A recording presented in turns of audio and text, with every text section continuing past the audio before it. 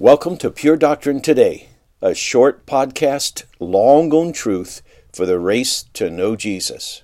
Lord, I believe. Episode 4. Do you believe Jesus can?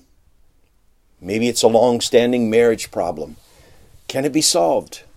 Do you believe that Jesus can?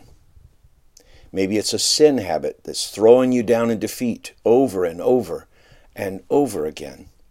Is there hope of real lasting victory? Do you believe that Jesus can? Perhaps it's anxiety over your child.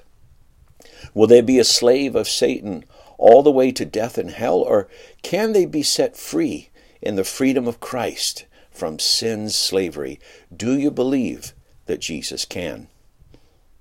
The Christian life is not about how well we handle our difficulties and problems. It is about faith. Do I believe that Jesus can handle the challenges and problems of life, of my life, of the lives of those around me? Do I believe He has a way out?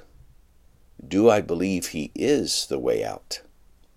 Maybe it's time for you to join this father in his desperate cry, Lord, I believe. Help my unbelief. Lord, I believe you are the answer to this problem that is destroying me or my marriage or my child. I believe. But my faith wavers. It's often weak. Help my unbelief. By the way, that is the same word the Father used before. Boiatheo. Help. Lord, run to my help. I'm desperate. I've given up on my solutions. Jesus, help. And we're about to see why it is always the right thing to believe that Jesus can.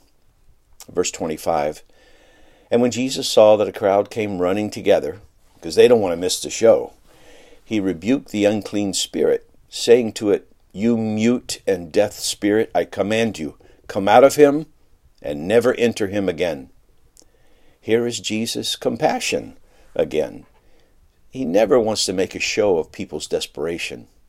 The boy and his father are not today's religious entertainment for the crowd. This is Christ making short work of the devil and a picture of the end of all of hell's work when Jesus returns again. And so Jesus simply speaks words of divine authority. He rebukes the spirit, commands him to come out and never enter again. Jesus puts divine shackles on the demon. No wonder, as we see in verse 26, the demon cries out because his plan to murder this boy is over. The one who came to destroy the works of the devil is doing it. Yes, Jesus can. And we'll look at the end of this story next time. Jesus can. Thanks for listening.